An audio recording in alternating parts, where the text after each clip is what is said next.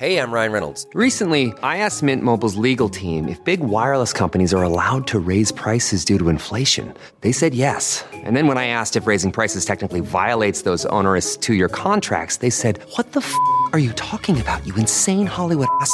So to recap, we're cutting the price of Mint Unlimited from $30 a month to just $15 a month. Give it a try at mintmobile.com/switch. $45 up front for 3 months plus taxes and fees. Promo rate for new customers for limited time. Unlimited more than 40 gigabytes per month. Slows full terms at mintmobile.com. Whether you're shipping 100 packages a month or thousands, ShipStation lets you automate routine shipping tasks and easily handle returns. Manage orders, print labels, compare rates, optimize every shipment, and automate delivery notifications with ShipStation's easy-to-use dashboard. Plus, you can access industry-leading discounted rates from USPS, UPS, DHL, and Global Post, with discounts up to 89% off USPS and UPS rates. Over 130,000 companies have grown their e-commerce businesses with ShipStation, and 98% of companies that stick with ShipStation for a year become customers for life. Optimize and keep up your momentum for growth with ShipStation. Use promo code WONDERY today at ShipStation.com to sign up for your free 60-day trial. That's ShipStation.com, promo code WONDERY. A hearty welcome to you to the Nerdist Podcast. A couple of quick announcements. September 24th, the Nerdist TV special on BBC America at 10/9 Central, after a little show called Doctor Who. And then guess what? The Doctor himself, Matt Smith, will be on the show, along with a genius guest, Craig Ferguson. So they'll be there. Please watch the show. I will hug you if I ever see you in person, if you do. Also, October 14th, we're going to be doing 2 shows at the Gramercy Theater in New York City. That's a 7:30 and a 10:30 show. I think the 10:30 may be sold out. There's probably some few tickets left for the 7:30. October 22nd, we'll be at the Aladdin Theater in Portland. November 6th, we'll be at the 930 Club in D.C. And then November 8th, at the Iron Horse Music Hall in Northampton, Massachusetts. So information for all that stuff is at nerdist.com. And that's all the announcements right now. So please enjoy the Nerdist Podcast with Mr. Tom Green. Also, just a quick note, more hostful episodes coming soon. Matt, Jonah, and I have all been crazy busy working on our respective jobs and have had much difficulty all getting into a room at the same time. So we will come back with more of those soon. So thanks for sticking with us after a couple week break from those. All right, I'm going to shut now. Okay, shutting up. Okay, all right. Now entering Nerdist.com.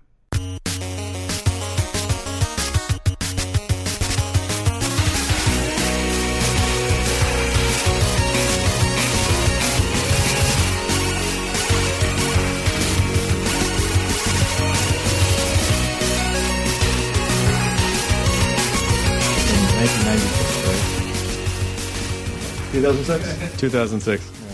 Well, this would have been cutting edge in 1996, recording onto CDs. We have to output onto compact discs. And then take those and burn them onto a... All right. Yeah, that should... Really? Your mic's right there. You can put the headphones on. We're already recording the show. All right. That's it. We've started. We've officially started. All right. I like officially starting stuff. Let's move that microphone closer to your... There we go. Perfect. Okay. Is that part on the air? Yeah, that was all in the air. Okay. So then it really did officially start when you said it. I really did. That's cool. There's no real official start to the show. Oh, really? It's a quasi-professional operation, Tom. But you just said we officially started. I guess I did. Is that not really the official start? I just negated my own thesis statement. There's no fanfare, though. We just kind of stumble into recording. No. We should have fanfare. You ever mix anything in after? Like some applause or anything? Or some music? Maybe a little music? Jonah so bad wants a sound effects board to turn this into a morning zoo show. I would love to. I love it. Yeah? I would like something like this where it's just farts and awesome power sound. And other farts. You can do that.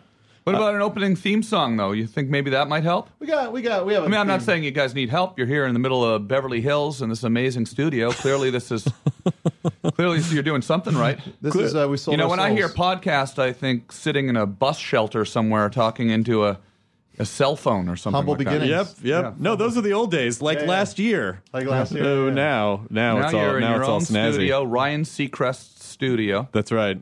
He doesn't know we're here. Yeah, you just barge in here. We sneak in under the radar. Professional microphones. Yep. A professional audio engineer. Yep.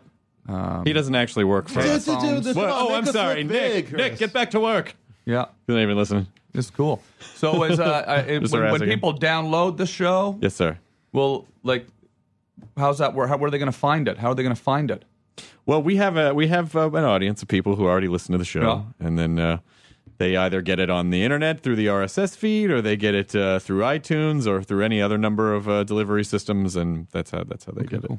Yeah, that's good. Yeah, I am excited to talk to all of them. Now, Tom, how are you guys doing? Everybody, everybody listening. How are you guys doing?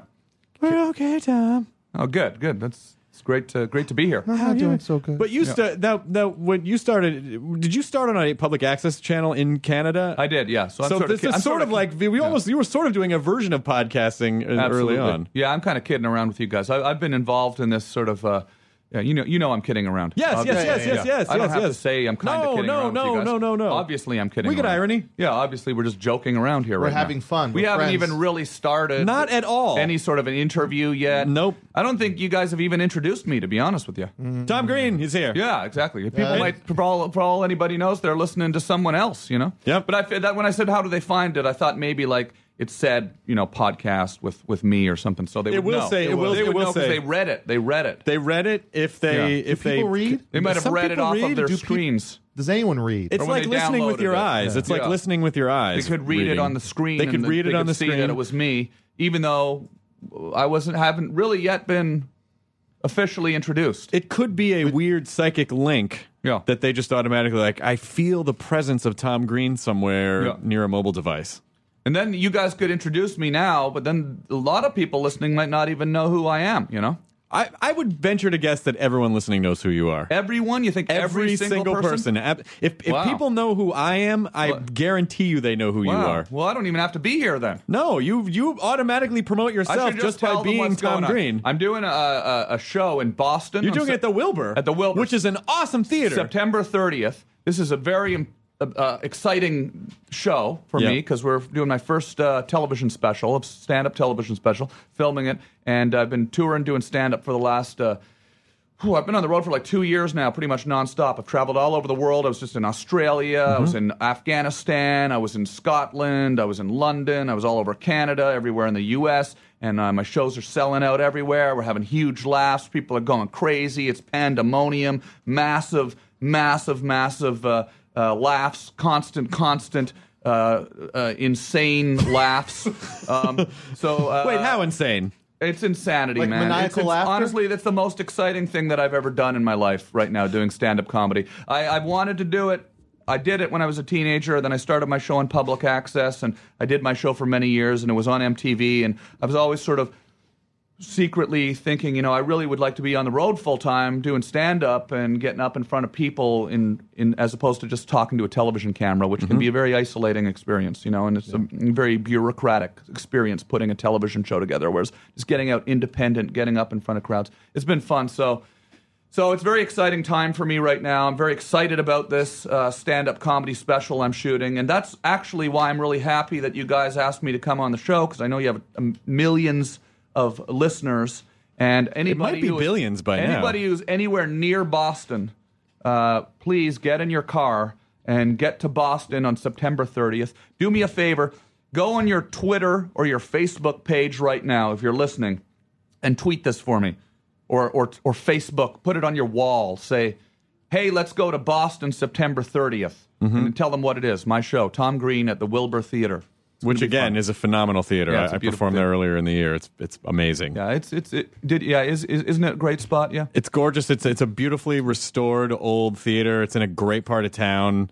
The people were really nice. You're gonna love the Wilbur Theater. It's really fantastic. Yeah, it's exciting. I just was at the Edinburgh Comedy Festival. I read all the reviews, and they were all overwhelmingly positive. Yeah, it was really exciting. Which is tough. Which is a tough thing, I think, to get for Edinburgh. Yeah. There are thousands of shows. Yeah, and they're very, very. They take their stand-up very seriously. Did you do the whole month, or did you do a shorter run? I did 2 weeks. I did 12 shows nightly, every night at 11 till midnight, and then and I had a great time, and it was just awesome. It was awesome. Like I said, I've been have been performing and writing jokes in this show with the idea of putting it together for a special in mind. So So it's something that I'm not really just getting up every night and just sort of winging it, obviously. I have a very sort of structured thing that I'm working on and writing new things for and adding and subtracting from really on a daily basis for the last couple of years. And I'm actually really looking forward to doing this special because then I can start over and write some start, like I mean, every week I get up on stage, I'm doing a lot of new material and it's different, but I want to start in just sort of a new theme and start from scratch. How do you go ahead, John Ray. Is that something you're going to continue to do, you think, like each year a new hour? Yeah, I think so. Absolutely. Maybe not each year. Maybe maybe something like that. But a new hour every year is tough. Louis C.K. can do it because he's a wizard of some sort. And I don't really look at it so much like that. Like I'm starting to improvise a lot more in my show, and now than I was when I first jumped on stage, when I was really just writing material and ideas and. But how do you write? How do you write versus? I mean, for your show, which was really, a lot of like social experiment where you sort of go out and fuck with people. How much of that, I mean, obviously there's a certain improv element to it because you don't know how people are going to react, but. I've always felt very strongly, even on my television show, in fact, probably why I started my television show, that, there was the point of the show was to try to smash the conventions of traditional TV and the way we perceive that television is made, and by doing things like putting poo in a microphone, sticking them under someone's nose, and noticing that the person, becomes mesmerized by the camera and doesn't notice that there's a piece of dog poo in their face. Of course, it's funny on a very silly and childish level, which is why we all laugh when we see it. But it's also making a point, which is we're all nuts, And then TV is very, very, So I've always had this sort of desire to kind of take on the status quo and poke fun at the world in that way, and stand up has been honestly probably the place where I'm able to do it more than anywhere else because you're on stage, you have a whole hour to talk, and you can really get into a little bit more detail as opposed to on television where you're dealing with 3-minute clips and you're sort of really just you're running everything through this corporate structure, and you've got editors and writers, and you never really get to know a person and what the way they feel about something as a performer. And so, I'm talking about all sorts of different things that I'm very. I guess to answer your question, how do I write? I start by things that I'm passionate about, that I feel are ridiculous, that I feel are wrong with the world. And when something like that pops into my head, I'll make a note of it. I'll remember that. I'll think about it for a few days. Maybe the joke itself pops into my head right away. I'm always making lists of things. I really am very sort of mechanical about it, to be honest with you. I write it down in my phone. I've got notes, and then I usually sit down and write it up. Pretty much word for word what I think would be the funniest way of approaching it in the cadence of stand-up, and then I get up and I try it, and then I massage it and work it out on the road for a period of time. I think it's nothing really sort of abnormal about the way I write, really. Right. But I love it. I love doing it, and I love. I'm talking a lot in my show about our addiction to technology and Facebook addictions, and people can't get off their cell phones and things that are going on. With the. I talk about politics. I talk about things in the media. I talk about lots of sort of different types of subjects. I talk about things that I've gone through in my personal life. But, I'm having a lot of fun with it. It's a very silly, ridiculous show. I'm running around. I run around a lot. There's a lot of. It's loud at times. I like to get into people's face in the audience. I'm really trying not to be sort of, ashamed of being silly, because I don't want to be sitting there preaching away to a crowd about how they're addicted to their cell phone for an hour like I'm some sort of authority on it. I really want people laughing and having a good time. So, do you prefer? Some people feel differently about this on either side of the topic, but do you find it more challenging or fun to perform for people who already know who you are and so they're already kind of on your side, or do you sort of like the challenge of, because I'm sure in Edinburgh you had a bit of people coming to shows and they maybe weren't familiar with you and you had to kind of win them over a little bit. Do you like that challenge?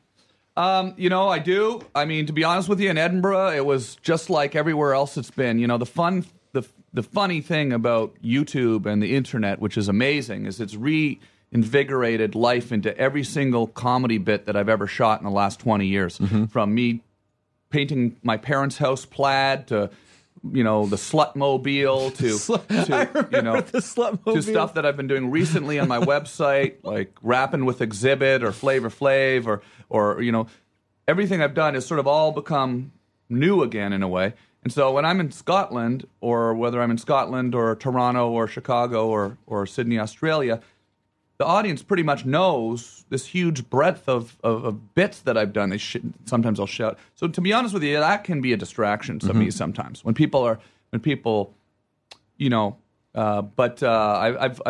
developed a way of incorporating it all into my show so that the energy from the crowd really, really pushes me and pushes the show into a crazy place. That's the kind of shit that drives Chappelle crazy sometimes when people are like, they yell Rick James at him. He's like, can I just do my jokes, please? So I found a way to kind of actually control the audience to a certain extent, I don't want to get into it too much detail because I don't want people to know how I do it, sure. Because then it'll change the show. Of course. Then, people know where I'm coming from. We don't want the virus to mutate. But there's certain ways you can kind of speak to a crowd and control a crowd and keep heckling to a certain level and I apply these things that I've kind of figured out over the last 2 years. It's a good question because it's a very specific thing that deals with me. That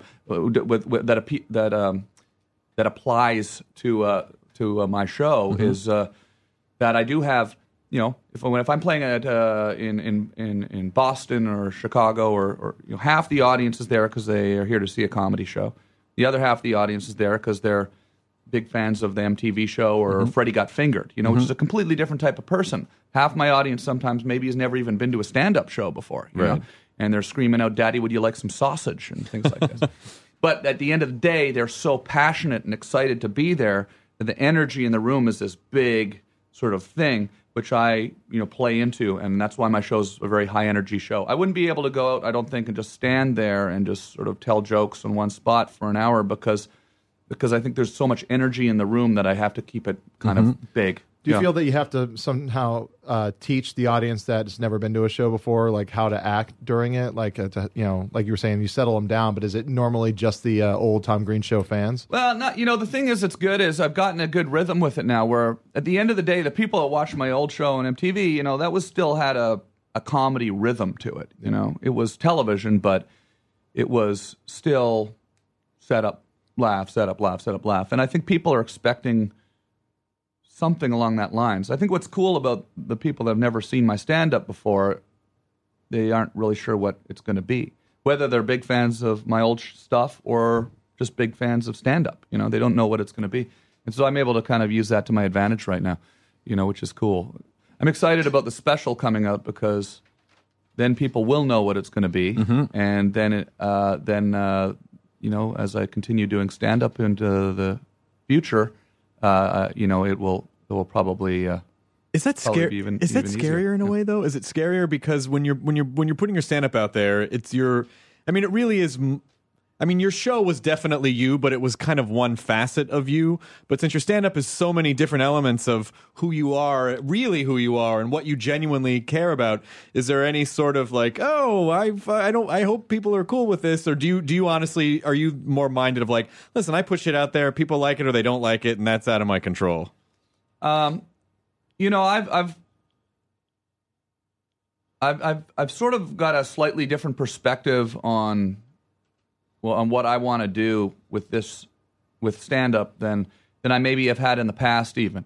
A lot of times in the past, especially when I was a bit younger, the goal was to really piss off the audience. And I think a lot of comedians do this. Definitely young comedians. Yeah. They love to fuck with, they love that. And I think sometimes when you're young, you do that out of a element of fear. Yes. Which is, well, just in case they don't get me, well, I'm going to really piss them off, and then half the people will love it because half the people are pissed off, and it's a fun technique, and I love doing it. And it also allows you to control the outcome because I know this is going to piss people off, so I control that. Piss everyone off. Yeah, exactly. Yeah.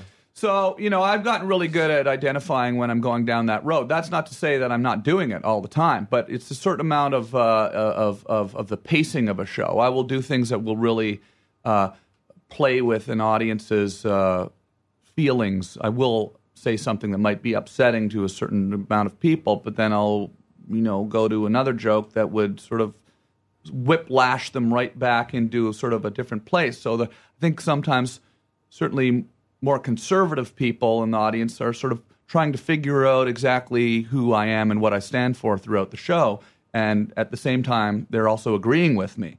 So it's a fun thing, and I think it's taken me probably a lot of years to figure out that it's not always to just figure out that rhythm, so that it's just not constantly battering people over the head with stuff that is just so outrageously offensive that you lose the audience as a whole. And doing stand-up has been great, because you have, a focus group in front of you every night of 500 people, 1,000 people. They're sitting there. Are they... I can feel the energy of an audience. Absolutely. When half the crowd is sort of like, "Oh, wait a minute, I don't know about how I feel about that," and the other half is like, "Yeah, can I swear on here? Yes. Yeah, fuck that. That's right on." So it's like,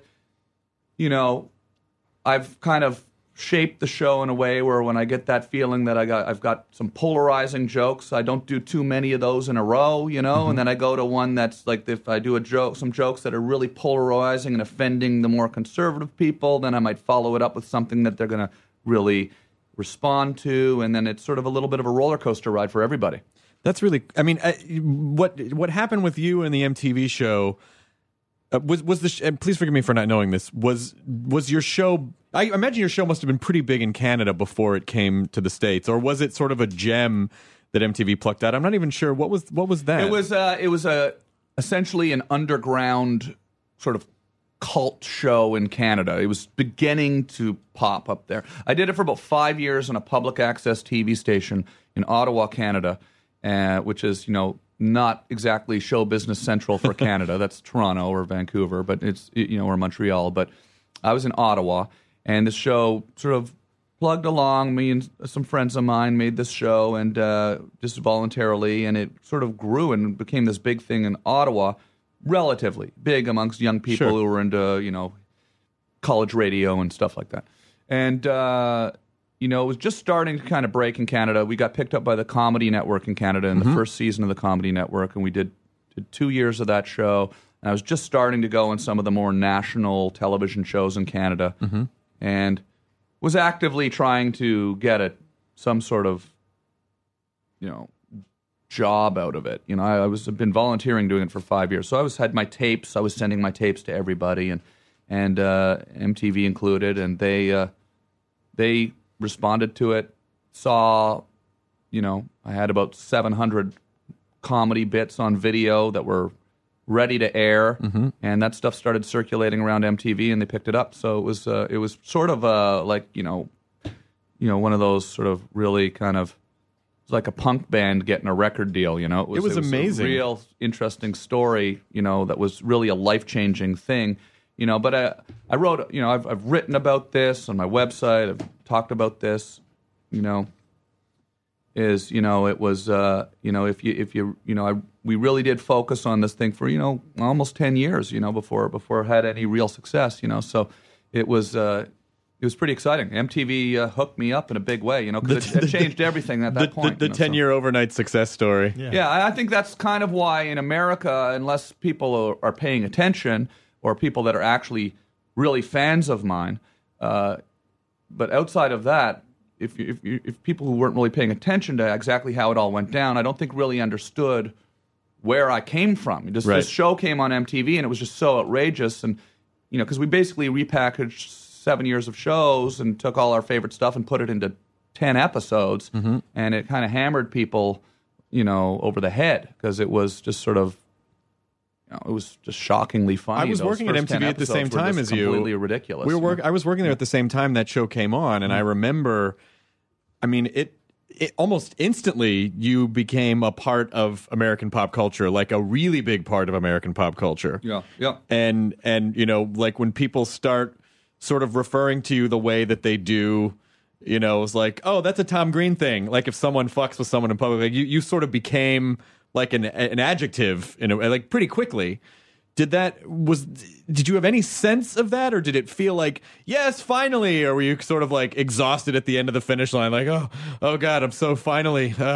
No, it was the most exciting thing to happened at that point in my life. It was amazing. it was a dream come true, and all of a sudden you're on Letterman and your Oprah's bringing you and your parents on and flying your parents off to Tahiti and and you're like, what's going on? Do you here? feel more pressure at that point? Because Yeah, before, you feel a lot more pressure. Because before, I feel like this is kind of what was happening with Chappelle's show too. When he would, I brought him up twice already this show. I don't know why, because he's amazing. But for the first season of his show, it's like, oh, we're flying under the radar. We can do whatever we want. And then all of a sudden, super famous. And then there's a lot. It's like, oh, okay. What are you going to do now, funny guy? Where's the catchphrases now? Yeah. So how do you sort of wrap your mind around that? Oh, it's a whole process, and it takes years to figure it out, really. And you don't have years. It's happening instantly every day. So, it's cool. I mean, I'm actually able to look back at that period of my life and think, wow, it's funny how I reacted to certain things as they were happening, but because it is slightly overwhelming. All of a sudden, forget about just what am I going to do on the show this week, but just sort of adjusting to how all of a sudden people act differently around you, how the world sort of really does change. So it's you're sort of dealing with a lot of that and learning how to adjust and still do your comedy show and all of that stuff. But it was very exciting. And it continues to be exciting. Like if MTV hadn't picked up my show, I wouldn't be able to tour around the world doing stand up right now. I've done my web show, which has been it's been awesome. There's been a lot of people all around who've just really stuck with me. And that's what I love about doing stand up is I get to go to a different city every week and I get to see all these people that are the hardcore fans of my old stuff who've stuck with me and are there to support what I do, and we have a great night. And then I also get to do something that's very traditional as far as the stand-up comedy. It's pretty much the most traditional form of comedy I've done, and appeal to a new group of people who maybe haven't even seen me before. And you were sort of I remember when you first kind of launched the Tom Green web portal, where it was like you're doing interviews in your house, and how many years has that been now? 5 years ago. It's been 5 years, yeah. Because I remember I just stopped. It's on hiatus. I'm not doing any more shows from my house. The studio's gone.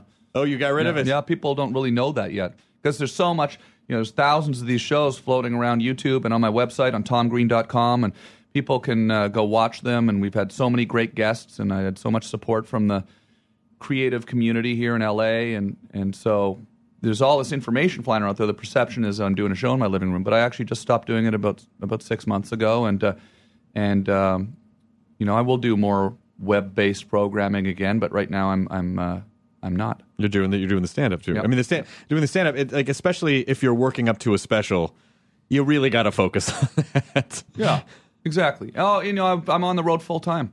I come home for a few days here and there every month. And when I'm there, I just kind of want to be able to sit in my living room on a couch. Yeah, yeah, and not look at a bunch of cameras. When is the special coming out that you're shooting? I'm not sure the exact air date. Probably be in the new year though. Okay, February or something like that. Cool. Yeah. Well, the Wilbur is an amazing place. Yeah, everybody listening, come to the Wilbur September 30th. Tell everybody on your Facebook page, on your MySpace, to come to the... you don't want anyone telling anyone anything on MySpace. On your Friendster. Go on your Friendster account. Jonah, you got to get one of them friend adders on MySpace. You got to get as many friends as possible. I don't think. Yeah, no, you got to get one of them automatic friend adders. I'm still trying to figure out Blingy. Will you put me in your top 8? Sure. Can I be in your top 8? Sure. Yeah. Oh, that was a thing. Hey, man, why'd you take me out of your top 8? Yep. When did you kind of start to? Were you always pretty digitally? Because I'm fascinated to talk to you about, because you do talk about addiction to technology, but you also have stuff that heavily relies on the technology platform. So what's your what's your sort of give and take? What's your healthy balance between those two? Well, I canceled my Facebook. I'm not on Facebook. You canceled it? Yeah. Wow. I deactivated it. You're not actually able to cancel it. I think you can now, but for a while you couldn't. They'll keep all your information forever. Yeah. So there's no Facebook page. There's a like page, which I don't run or operate, which is operated by a viewer of my web show. But I'm on Twitter at Tom Green Live. I love that. I love playing with the Twitter. I mess with the Twitter a lot. As I'm traveling around, it's kind of fun to be able to roll into a new city or place and send out a tweet and see who's around and what happens. It's interesting. And I don't really sort of have the same sort of overall sort of issues with it as far as I really don't think it's sort of as invasive as Facebook. Right. The way it connects everybody in the world and in your life and your past and your present and together. I think there's something wrong with that. So I've got off Facebook, but I've always been really a huge technology geek. I started TomGreen.com in 1996 when I was on Rogers Cable. I had a television show on the public access station, and I had a website on the internet.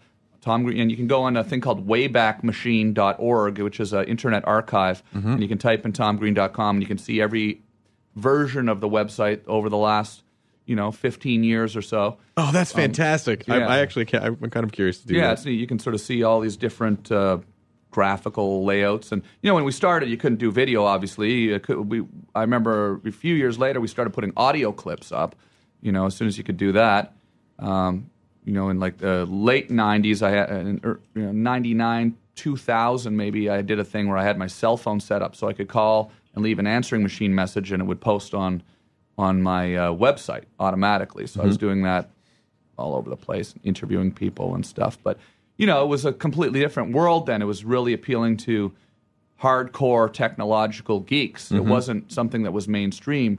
99.9% of people, if you told them, hey, go to my website and listen to my audio interviews that I'm doing, they wouldn't have even really known how to do it. What's that now? What are you talking about? Yeah, exactly. So it was more coming from a passion for being sort of on the cusp of technology. I was in this rap group when I was a teenager, and I think a lot of that started because I just found out that, hey, you can make music and record it in your bedroom, and I went and bought, a MIDI keyboard and an Atari computer and linked it all up together with a 4-track and started recording music. So I think that's probably why my web show started as early as it did, too. I was sort of amazed 5 years ago. I was, wow, we can stream live on the internet? I got to put 5 cameras in my living room, run them through a switcher, and start inviting comedians up here and doing, living my dream of hosting, a Tonight Show, a David Letterman show, But it definitely seems like throughout, it sounds like everything that you've done, there's a very kind of entrepreneurial sort of, oh, I'm just going to make the thing I want. I'll just make this thing that I want. Yeah. Like going back to even what you just said about I'll just record a rap album because I can. Yeah. I always got frustrated by the sort of roadblocks that get put in your path by these bureaucratic television networks and radio stations and things. Even when I was a kid, I'd go to the local radio station and try to get a radio show, and you had to write up a whole proposal to them, and they wouldn't put you on the air. Meanwhile, I was over at the college station doing like this really fun, silly show. And you were able to sort of sit back and go, wait a minute, there's a need for some loose, sort of raw, guerrilla radio TV that's not there.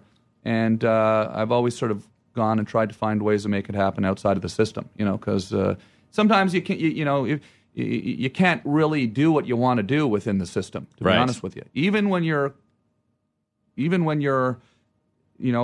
completely successful and running a network, you still ultimately have to sit, you still ultimately have someone coming back to you saying, well, you can't really do that here, and that's what's great about the internet, and that's what's great about stand-up. You can say whatever you want to say, you can frame it however you want to frame it. You don't have to, editorialize it for reasons that have nothing to do. I can imagine so many of those meetings. I can imagine so many of those meetings of you early on. When people are like, "Tom Green, we got to get Tom Green on our thing. Tom, we want you to be you. We want you to be edgy. And then you start doing stuff, and they're like, Tom, we have sponsors. You can't do that. Or this other guy wants to write a joke for you. It's not even always about sponsors either. It's really sometimes it's just about this bureaucracy that exists, right?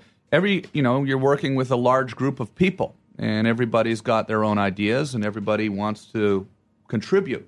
So you sort of, in order to really, have a happy, comfortable crew of people making a show or a movie, you kind of have to make compromises so that everyone is able to work together and have fun and actually make the finished show. And that's not a bad thing. It's just a different thing. It's a completely different thing. The upside is that you get, a huge distribution network. You get promotion. You're appealing more to a mainstream, crowd, and also people have good ideas. So but it's not necessarily, you don't necessarily always get your true creative rocks off of going, I just want to go up and say this, and I don't care what anyone else thinks. So I think some people kind of need that structure, though, because in a lot of senses, the structure of telling you can't do certain things, I think, forces you to be more creative in a lot of ways. Yeah. Some people, some sort of creative geniuses that I've seen go off and be allowed to do whatever they want, you're just kind of like, oh, that needed a little bit of structure. Yeah. Maybe it's not such a bad thing. That's what I love about stand-up is those rules that are being placed on you aren't coming from some executive who's sort of in his first job and he's really, he can't screw this show up or he's not going to get promoted. Mm-hmm.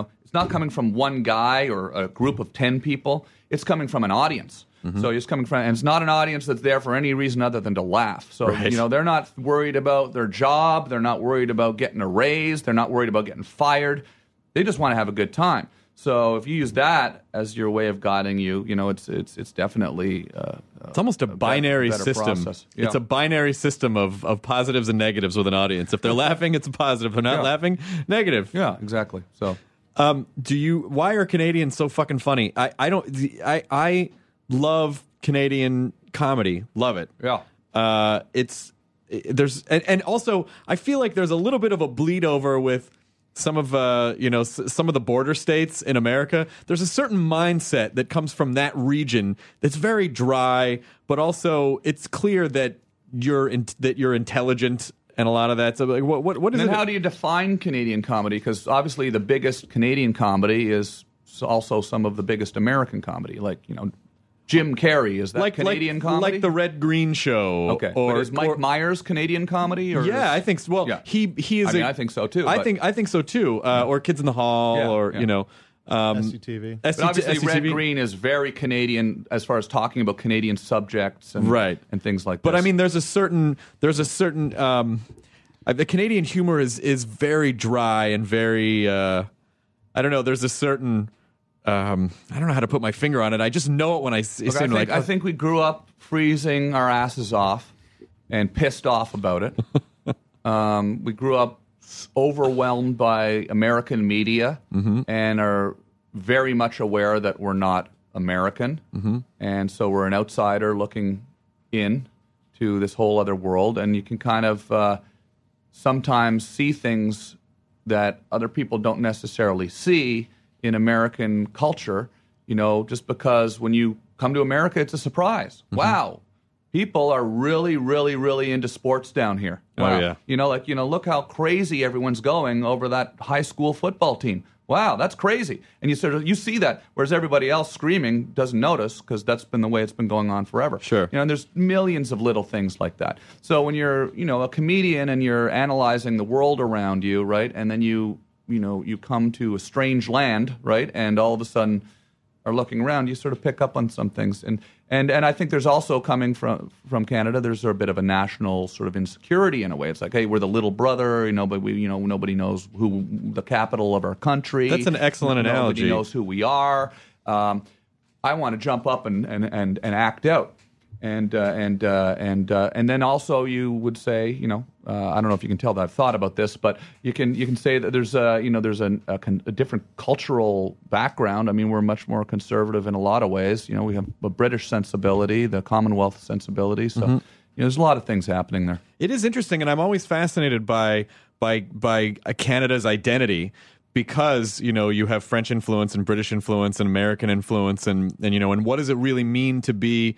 What does it really mean to be Canadian to you? And is it shitty that some people are like, oh, it's like America? And I tell people when they go perform in Canada, like at Just for Laughs, I'm like, listen, if you've never performed in Canada, we do technically speak the same word language, but we don't necessarily speak exactly the same cultural language. Yeah. And they're their own identity. I think the thing that's really interesting about it is, Americans don't necessarily have that perspective on the world of what it's like to not be American. Exactly. To not be the biggest superpower in the world. Very narcissistic so as a culture. you grow up being the biggest superpower in the world, and because your media is so big and that's overwhelming, you don't get as many of those sort of outside influences from outside of the borders of America and outside of the borders of American media. So, like I was just in Scotland, and you talk to a Scottish person, and they really make it clear to let you know, hey, we're not English. Right. We're not English, okay? You go to Australia and you meet you meet someone from New Zealand and you say, are you Australian? No, what are you talking about, mate? I'm not Australian, I'm from New Zealand. And they get offended by it. Yeah. It's sort of a similar thing here. The difference being, that Canada and America are so close together. America is such a worldwide influence on pop culture and media and what we consider fun and music and all these things that sometimes it can be comical, I think, more than anything else. Like it's funny when, like I 9 out of 10 people I meet when they ask where I'm from and I say Ottawa, they look at me with this sort of look on their face like they don't even register that it's in Canada. They sort of have this look on their face where, I'm not going to say anything because I don't know where the fuck that is, right? Is that Nebraska? But it's That's the town of is that Nebraska. in the Midwest somewhere? I've never heard of a basketball team from there, so I don't know where that is. But it's the capital of the second largest country in the world and the biggest trading partner with the U.S., and it's just a few hundred miles from the American border. You can just go there. You can just, if you have a passport, you can just go it's there. Funny. But I mean, if you went up to anybody in Ottawa, Canada, and asked them if they knew where St. Louis was, they'd look at you like you were an idiot for asking them, because we're sort of aware. We're surrounded by American media. So. We are so culture centric. I'm so wrapped up on ourselves and that we just don't spend any time getting to know it. I don't think it's anything anybody personally decides to do. I think it's because, we're brainwashed. I mean, I've lived here in LA for 12 years. I love it here, and most of my friends are American. I have a lot of Canadian friends too. And I'm not bagging on it in any way. I'm just saying it's sort of the nature of the beast where, you've got 300 and something million people here. There's a huge economy based around the media, and they're going to just sort of do what appeals to people. And if that's, watching Kim Kardashian buy a Louis Vuitton bag, if more people are going to watch that than something about Canada or... It's so weird having a media economy. It's so weird having a media economy because it's not a tangible thing. It's like, what do they export? Well, they export experiences that they've put on a tape. Moving images. I don't know exactly. Shit. I don't know. But when you're in Europe, it's just the landmass is like people. The cultures are much. It's much more diverse. So I feel like you're going to be more aware of Portugal or Spain or Italy or England because everything's just kind of like that. EU is just a little more tightly packed, but America is this giant fucking bubble. That it's just easy to get wrapped up in ourselves. Yeah. Well, yeah, and without even being able to control what you get wrapped up in, we're all being told what we're wrapped up in every day when we turn on the TV. It's not really up to you and I. It's, I mean, look, we're people that are in the media. We analyze what's going on, but 99% of people don't. They turn on Real Housewives of Orange County is on. Blah, blah, blah. Oh, I want to get that bag. And then I'm just watching our chief export. They go to work, and everybody at their office is saying, "Well, I want to get that bag." So then all of a sudden, getting some bag is the most important thing in the world, right? Yeah. Where it's really just everyone's kind of been brainwashed. Right? Just a little bit, and I feel like we've infected some of all the westernization of other cultures. I'm like, that's part of the vampire bite that they get. It's true. I mean, I grew up in Hawaii on Oahu, and Hawaii has a lot of resentment towards just becoming a state and the way it was done. It was done probably really, very similar to what I'm talking about. Yeah, it's just very, very illegal, but we're still a state. Mm-hmm. And we're still very American. And there's just this weird, it's like we're Americans, but we don't like it. We don't like being Americans. And there's just a weird Really? thing. I didn't realize that. Well, I mean... Would you rather be Japanese? Because you almost were. Almost were. No, but there's just like it's just the way it went down is the part that upsets a lot of people, and then the way the Native Hawaiians were treated, even worse so than the Native Americans out here. They're just like they don't even. There's no place in Hawaii where they say, "Here's your reservation. Here's your plot of land for you to do what you want with." There's none of that. Right. And it was done literally at like I think gunpoint was like the way it was signed over. Sure. But. And the thing is, it's like how much resentment there is, but how much they just embrace it at the same time. Yeah, and there's no fighting it because you are an American. I do, and I do love. I mean, I don't want it to sound like I don't. I make fun of America a lot because I do love it, and as a comedian, I feel like we have the perspective of touring so much of our country or Canada or the world that most people never get to see. Like we really see the nooks and crannies as touring comedians. Yeah. And America is a wonderful place, and one-on-one people are very sweet and very cool. Just as a whole, I feel like large groups of people make kind of puzzling decisions sometimes about what they like as a whole. But any person that wants to go into power is a piece of shit. That's that's pretty much any guy who has the personality type that wants, like, I could lead thousands and millions of people. That guy's fucked up. That guy's a fucked up weirdo. You think so? Yeah, I don't think there's anyone pure of heart that ever thought they could lead an entire nation. I bet Except for Barack Obama from Hawaii. From Hawaii. Yeah. I think everyone starts. Here's what I think happens. I think and Rick Perry. Super president. And I think I think what happens is when you're young, you kind of have this idealistic view of everything. Sort of like when you're a kid and your teacher's kind of a dick, and you're like, you know what? I'm going to be a teacher someday, and I'm going to be fucking cool. And everyone else, and then you start getting into the nuts and bolts of it, and you're like, oh, I'm the teacher now. Other kids are kind of being dicks. Okay, calm down, you guys. Hey, I'm just trying to be, hey, sit the fuck down. And then all of a sudden, you're in a system. I think it's a two-way system. You may be a little predisposed to becoming a dick, but the system also kind of punches you in the tits enough that you start becoming a little bit of a dick. Yeah, absolutely. What are your? We're all turning into assholes every day. Turning into. I feel like that happened for me a long time ago. Yeah. Are there are there parallels between? What's a typical? Are the Canadian news? Do you guys sensationalize like we do, or are you guys Not really, above no. that? Not really. Oh, thank God. Was it fact based? That's weird. There's just not the same sort of competitiveness for ratings in Canada. So it's just more. It's probably more fact based, and less fear based. Well, what's the Canada has a national program for the arts and entertainment, right? Sure. Well, there's I believe there's tons of that, and there's lots of public broadcasting in Canada too. So, do you think that takes away from the competition? Yeah, it does. I mean, I think look, there's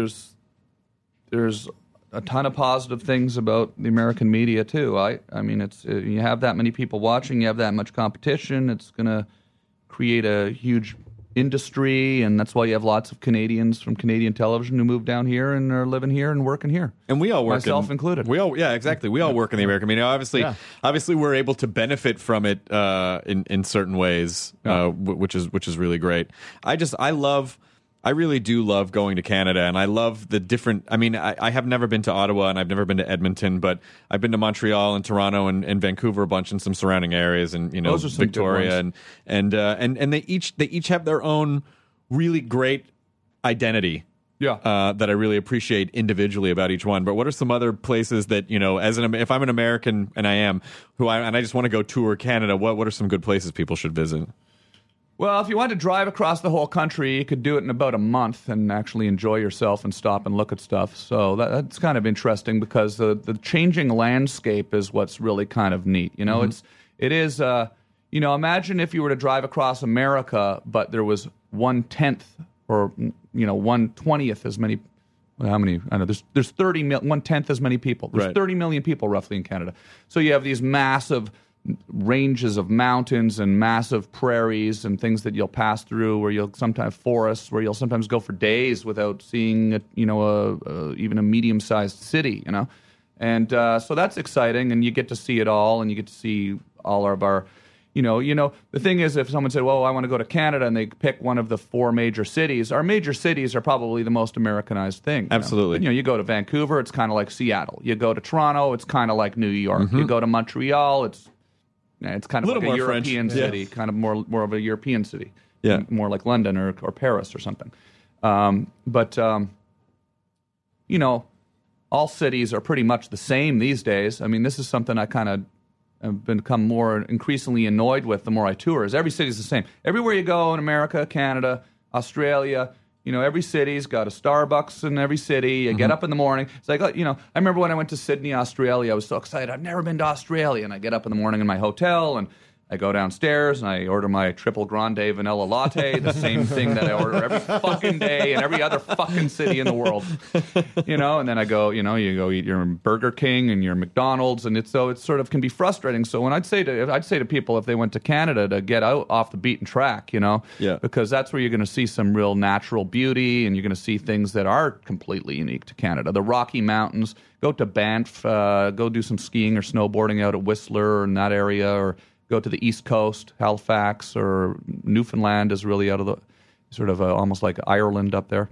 I would love to. I really do want to tour across Canada, and I mean not stand up tour, but like tour as a tourist. Yeah, and because I feel like I feel like Canada's ambassador to your show today because I'm talking a lot about Canada here, aren't I? It is. Well, I'm like Mr. Canada today. But I'm asking because I'm sincerely curious, just as an American, because I feel like most Americans, unfortunately, are like, it's Canada, it's just like America, and I've spent enough time there to go, parts of it are, but it's really not. It's a different culture, and and because I feel like Canada's our brother, we should kind of go up there and sort of experience what it's like, because it's so easy to go there. It's a whole other country, and it's easy to just go there. We'll let you guys in. Can we let us in? Because I feel like part of the gift of the gift of localizing the planet with technology is that we can communicate with each other instantaneously at all times, and the downside I think is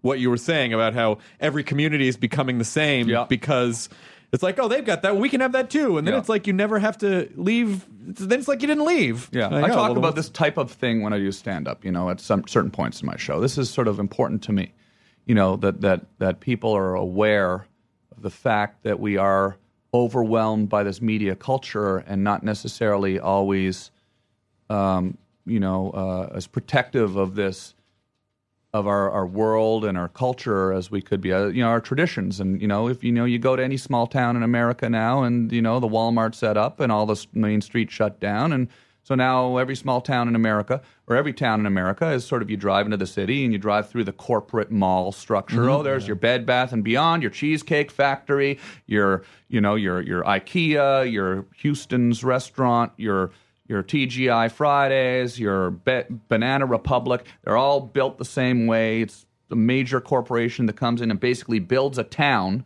beside every town so that the town goes dead. And I can't stand that kind of stuff. But I think the onus is, I think the responsibility does fall a lot on the consumers as well, because they do. There is sort of a social Darwinism that happens. It's like, it's like saying it's the responsibility of somebody who gets brainwashed, right?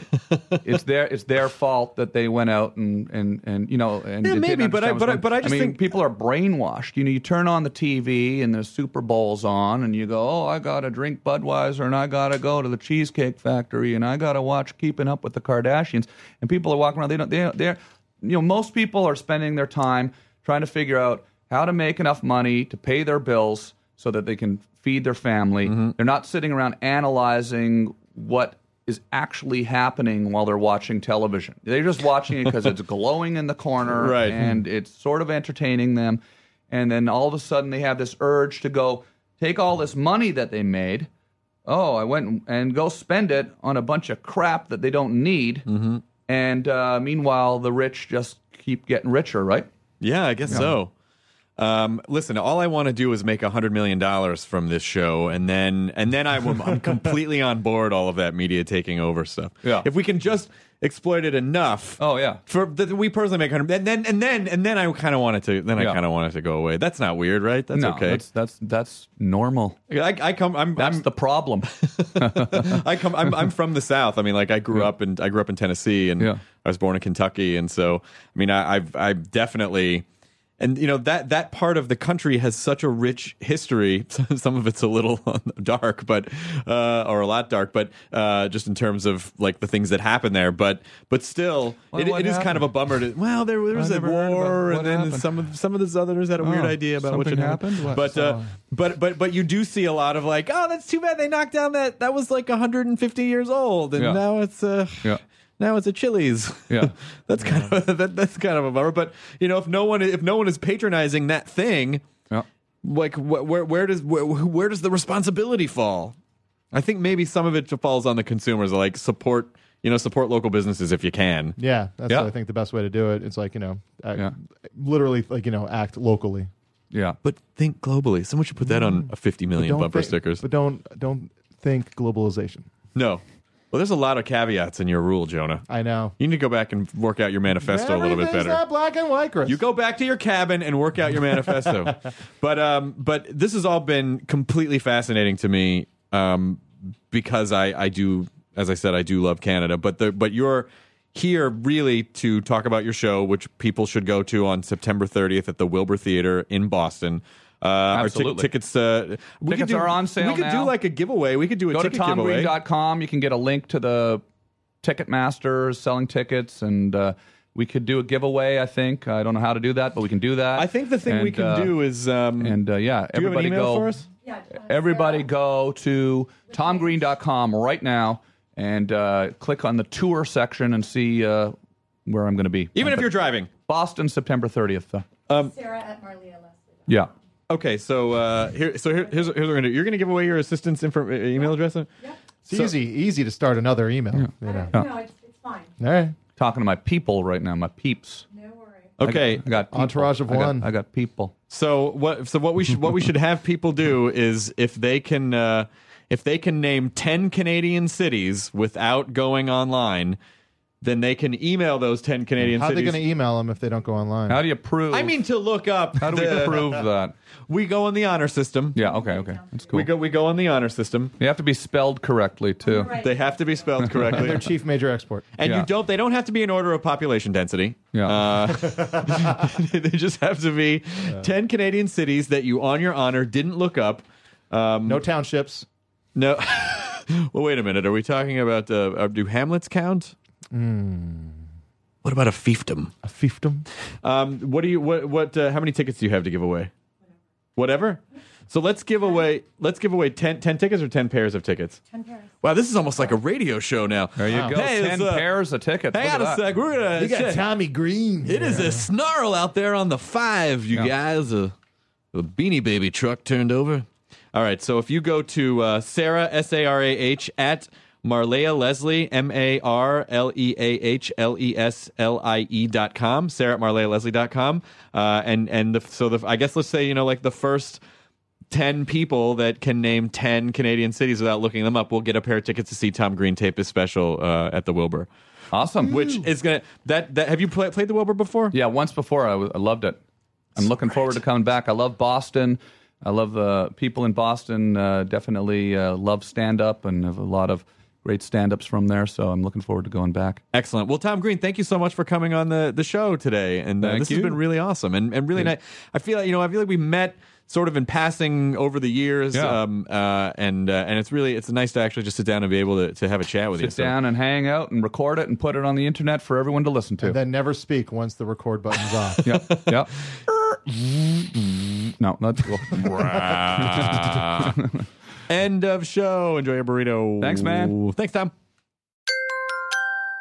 Now leaving Nerdist.com. Enjoy your burrito. Hey, it's Guy Raz here, the host of How I Built This, a podcast that gives you a front row seat to how some of the biggest products were built and the innovators, entrepreneurs, and idealists behind them. Every week, I speak to someone new. Stories like Justin Wolverton's, a lawyer who just wanted a healthy alternative to ice cream, so he created Halo Top in his Cuisinart. Or Todd Graves, who grew his fried chicken restaurant Raising Cane's into one of the most successful fast food chains in the U.S. All of these great conversations can help you learn how to think big, take risks, and navigate crises in life and work from people who've done all of that and more. Follow How I Built This on the Wondery app or wherever you get your podcasts. You can listen to How I Built This early and ad-free right now on Wondery Plus.